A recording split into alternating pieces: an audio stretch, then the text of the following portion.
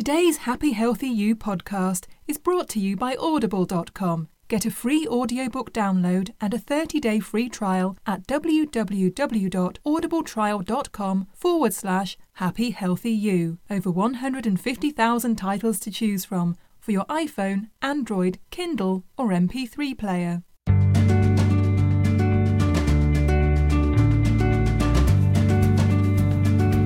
Hi, everybody. Welcome to Happy Healthy You, the podcast.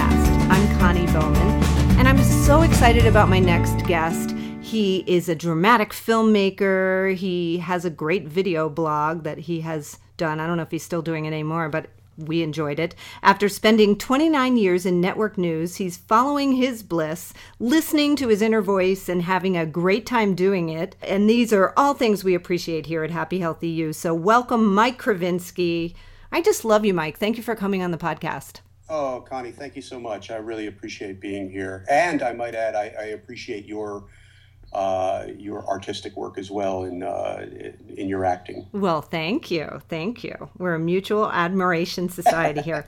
So I wanted to have you on the podcast because I just love what you're doing. You know, you spent all that time in network news kind of doing the thing, you know, what everybody kind of does when they graduate from college. They get a job and they, you know, do the 9 to 5 or whatever it was. Was it a 9 to 5 job? No, not really. I mean, it actually, in the film that you're in, that's going to be released soon, the main character, Nicole, works in network news, mm-hmm. and a lot of the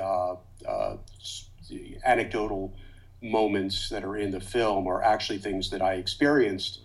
And one of them was that I worked an overnight shift for an extended period of time. Wow. So no, the 9 to 5 is, it just does not happen in news as, say, doctors or nurses or something like that. It's Sure. just a 24-hour, 7-day-a-week thing. So you left all that behind, and now you're following your bliss by you are a filmmaker. You're a bona fide filmmaker. I worked on your first film, The Next Nick, which is now available on all kinds of platforms, really, right? Where is right. The Next Nick now? It's available on Amazon and on Distrify, Snag Films. But it's also available on Snag Films for free. But just be sure to buy everything you see advertised. Everything. Of course, we always do, right? So The Next Nick was your first film, and it had a lot of success in the film festival circuit before you released it to the world, right? Oh yeah, it actually. It did well, medium to small festivals. It did terrific. It also was at the Trail Dance Film Festival in Oklahoma, which it did just great. I was just really, really pleased. There was a good crowd there. And because of that, because it had, hit all these nice festivals, I got some, as I say, I got the nice distribution deal with Snag Films. Yeah. And that was such a fun film. And I love the subject matter, which it's just close to a lot of our hearts right now. And it's reflective of what you did. The main character, Larry Kravinsky, he was fired. No, Larry Kravinsky, Larry Zimmerman. Larry Zimmerman. It could have been Larry Kravinsky. It could, yeah. Well, yeah, you're right. So, but you weren't fired. But he was fired just abruptly from his job, and then he goes on to pursue his bliss, which he, after working for so long, he really wasn't sure what it was, and it's just a great film. I hope everybody will see The Next Nick because I had such a good time working on it. And how did you come up with that idea? Besides your own experience, obviously. Well, after I left, I was at as you said, I was at ABC News for 29 years. And when I left, the whole situation with downsizing and TV news, they basically were offering buyouts to people. And I was fortunate enough to get one. And fortunate, a lot of people would say, I can't believe you left ABC News, but I had done enough, and I had saved enough that I couldn't live high on the hog, but I knew that that, I could always go back to freelancing if I ever got myself in trouble. And because I really wanted to try something new. And at first I started doing these video blogs, and they got an okay following. It was nice, but I realized that I was basically doing the exact same thing that I did at ABC on my own. And, I said, I should get a little bit out of my comfort zone here. And, one of my fantasies when I was in my 20s, I'm 60 now.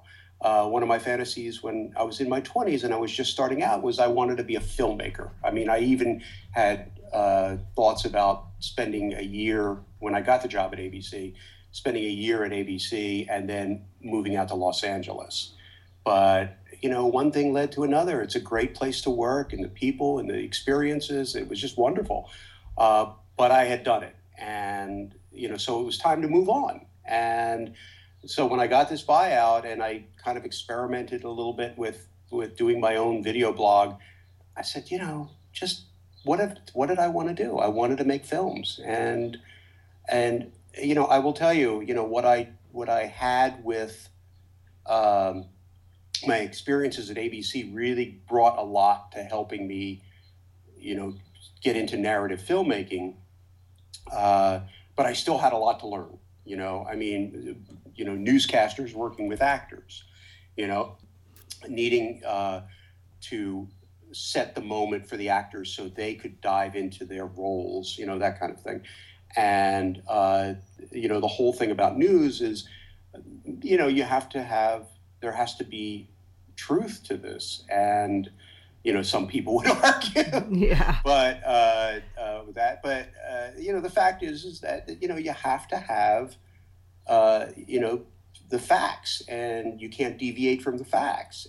But with films, you can pretty much do anything you want. Yeah. And that was sort of something that I had to figure out. So you delved into your own creative self, and you talked about stepping out of your comfort zone, but you seem to be pretty comfortable in that role. Was it really difficult at the beginning when you started writing and start thinking about producing?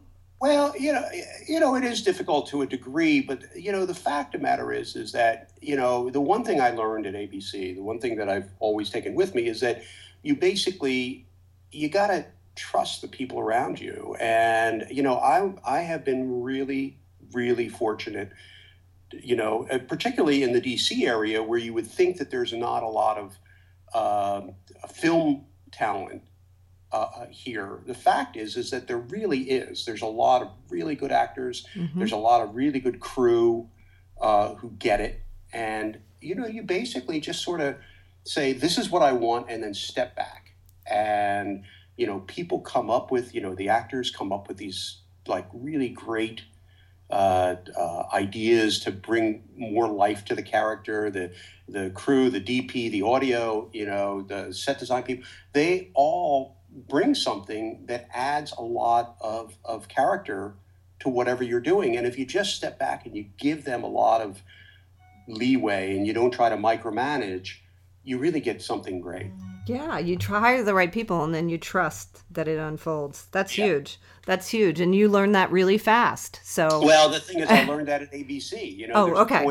There's a point, one of the things that I brought with me, you just got to trust the people that are around you. You hire the best people that you can afford, and then you just let them go, and, as long as they are staying on, your trajectory, if you give people enough leeway and enough flexibility, and you welcome other ideas, you get a really great product, because everybody wants whatever they're doing to succeed. Sure.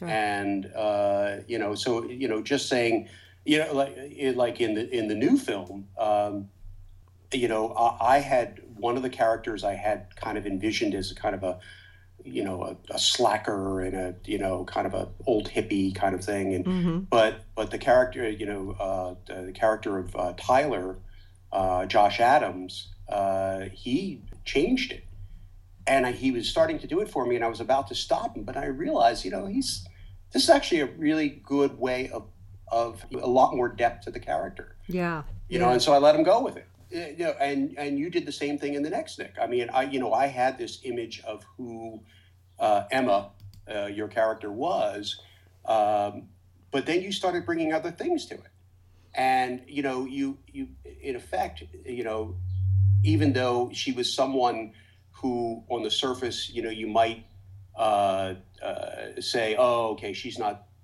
really empathetic or anything like that, but you made her an empathetic person. In the way you portrayed the way her. you brought the script forward, read the lines, and did your acting. Yeah, Emma was a bitch with layers, right? Well, a bitch with layers. That's exactly right. All right, let's talk about Geographically Desirable, because that film, I just love the subject matter, and now I want to move to Floyd, Virginia, where you filmed it. How'd you come up with the idea for Geographically Desirable? Well, at the time I was kind of, I like writing and directing only because when I'm writing, I kind of envision what I'm doing. And so there was a few ideas that I was tossing around, but the one thing that everybody told me is, like, write about what you know. Mm-hmm. And what I know is TV news. And so I started going forward with the script, and I was like, okay, what do we need? What does this character need to give her a sense of being a hard charger? Okay, well, she's a woman in her mid-30s who just lives and breathes television news. Okay, well, that we've got. Okay, but what is the kink that we could put in there? Okay, how about that she's such a team player that she doesn't complain about the fact that for the last 2 years she's been on the overnight shift. Which you knew about. And, and everything that comes with that. And so from there, it's just started just falling into place. It's like, okay, we need to create a fish out of water thing. Okay, well, what do we do with that? It's like, how about if she gets a house in a small town, is willed to her, and in the process of her world, which is just basically TV news, because she lives and breathes that stuff.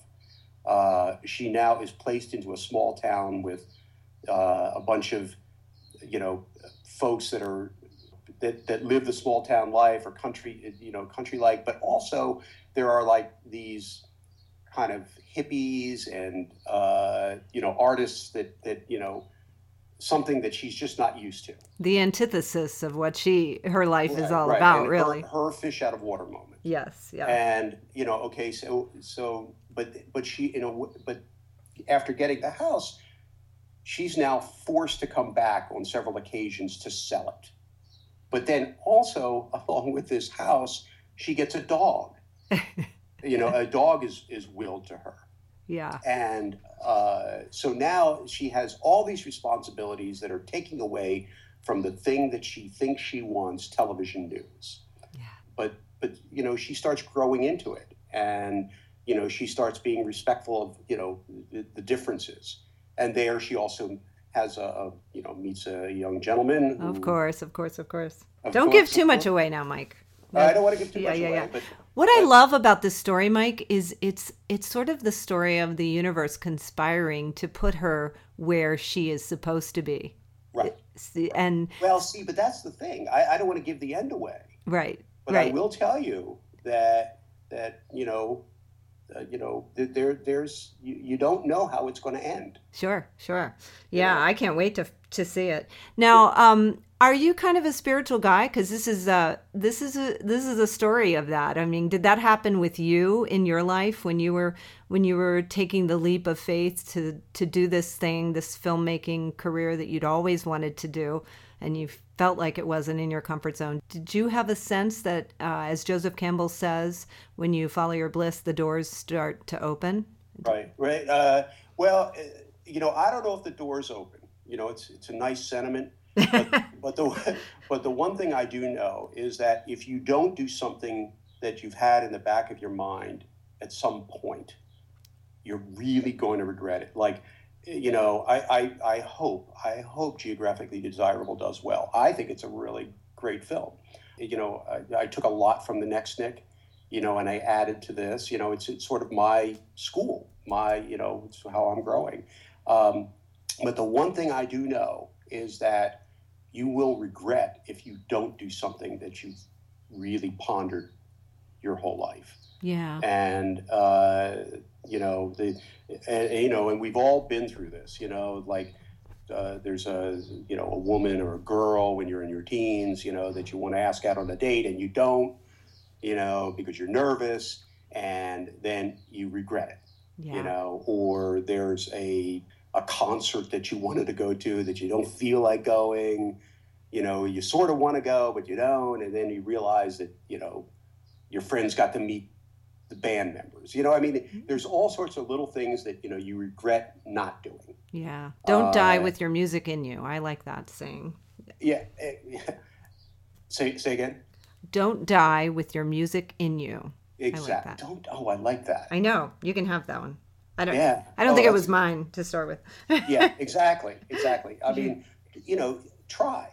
At least you can say you tried. Right. And to me, and obviously, the hope is that, you're successful.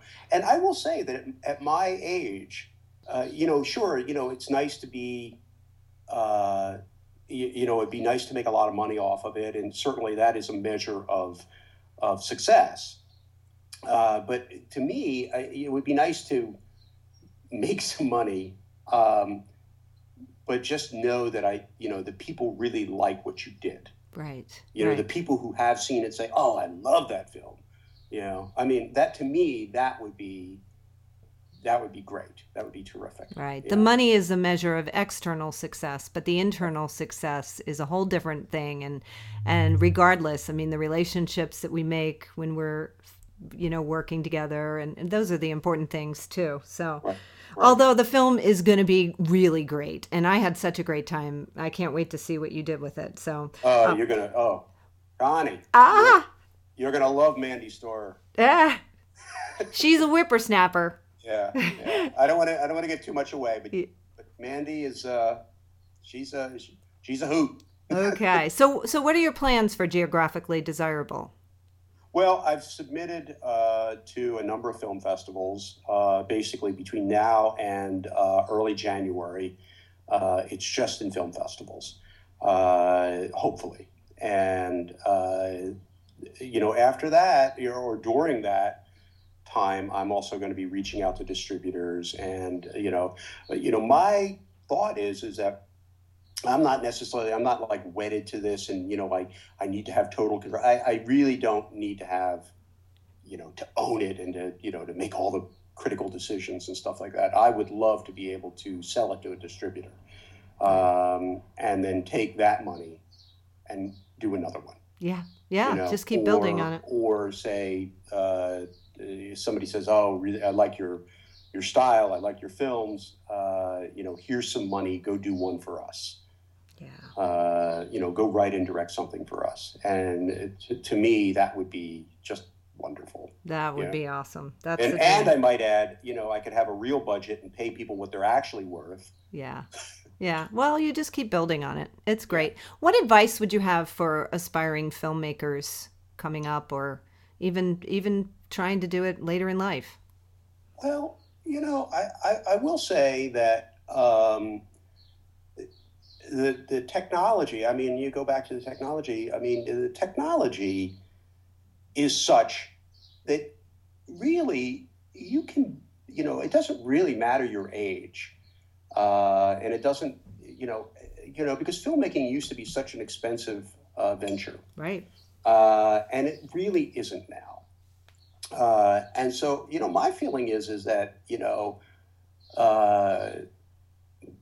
if you want to be a writer, director, write a little script, get some friends, find somebody who will hold the camera and, just do something small just to feel like you can, just to test the waters.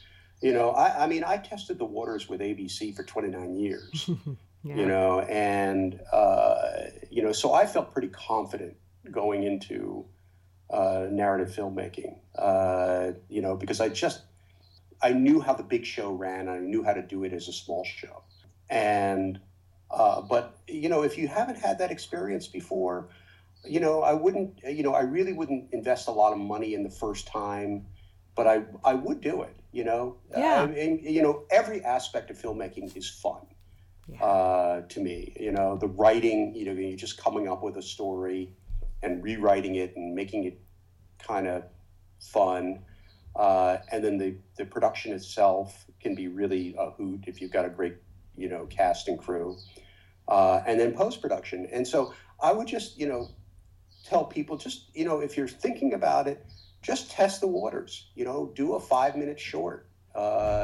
It doesn't have to be good, it doesn't have to be perfect, and but you know what, you'll feel pretty good about it. Everybody's ego will tell you that, like, you'll just say, this is great, I'm really enjoying this. Yeah. And then as you do it more, you'll get more experience. Like people who do anything, to me, don't have to be, geniuses at it. They just have to love it enough to do it a lot, because eventually they will get good at it. Yeah. Yeah. And one foot in front of the other, because things really unfold if you just kind of do one step at a time. That's what I've found. Right. Exactly. And I mean, because, it's funny. I remember years, a couple of decades ago, my brother and I drove across country. We drove from Philadelphia to LA. And the entire time we were driving, we kept going, we're going to LA, we're going to LA, we're going to LA. We get to LA, and it was great and all. But we look back on it, and what was really fun was the drive. The drive, yeah. Being together. I mean, you just enjoy the process, enjoy the experience. Don't rush to an end result. Yeah. Great advice. Great advice. You're so inspiring. I just think this is awesome. And your movies are good too. And I like being cast. So well, and I like having you. Well, you're just great. Aw, thank you. So are you. So how can we find more information about you and Geographically Desirable? And if somebody is interested in being cast in your next film, even, how can we find you? If you want to be cast in my next film, being a DC resident is always good. Or DC area, because I like DC. But I would say we have the Geographically Desirable Facebook page. Okay. And like it. Let's see, there's and then there's the website, which you can get to at geodesire.com. Okay, and we'll just keep on the lookout for the film festivals as they start coming in, and and we can see them there. We're just. Now is just the waiting game.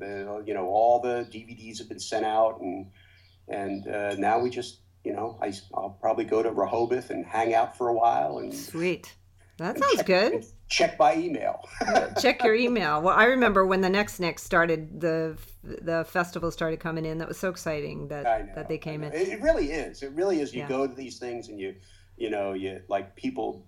They watch the film, and they, afterward they have questions for like me and the actors and the crew, and how did you shoot this, or why did you act this way, and it's really fun when people want to know the details. Yeah, and that's part of the journey. So good luck with Geographically Desirable. I'm excited. We're gonna have a private screening in a couple of weeks, and then the Floyd screening. And we have a private screening for cast and crew.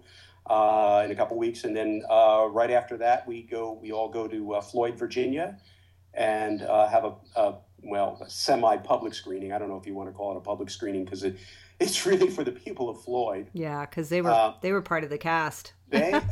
Floyd was amazing. We basically took over the town of 425 people. Yeah, and probably about 150 people served as extras. So. They just the sweetest people, great town, just lovely, lovely place. Yeah, we should talk a little bit about Floyd. Maybe give them a little plug. It's a little place in. Tell us about Floyd.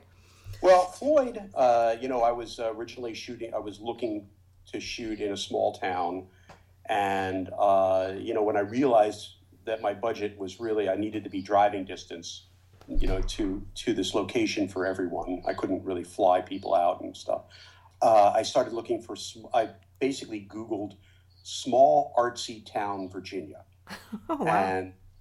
And Floyd is the first thing that came up. Yeah. And I'm reading about this place, and I was like, this is the place. this is amazing. You know, I mean, everything about it. And I go down there and I talk to the people at the Chamber of Commerce. And here's the thing, they were telling me about how the businesses would love to get involved and the people who live there would love to get involved. And it's, you know, this kind of charming, quirky town, all low buildings and stuff like that, just really beautiful facades of all the buildings. But here's the thing that put me, I said, I got to shoot there. Jason Gallimore, who also served as a producer on the film, basically at the end of our meeting at the Chamber of Commerce, he says to me, he goes, oh, you know, we only have one traffic light in town. I go, yeah, I know, I saw that. He goes, well, I just want you to know that, you know, the town controls that traffic light. And I go, really? He goes, yeah. So if you need that light to change on cue for you, we can do that. And awesome. I was like, I love this place. They're willing to have traffic jams for me.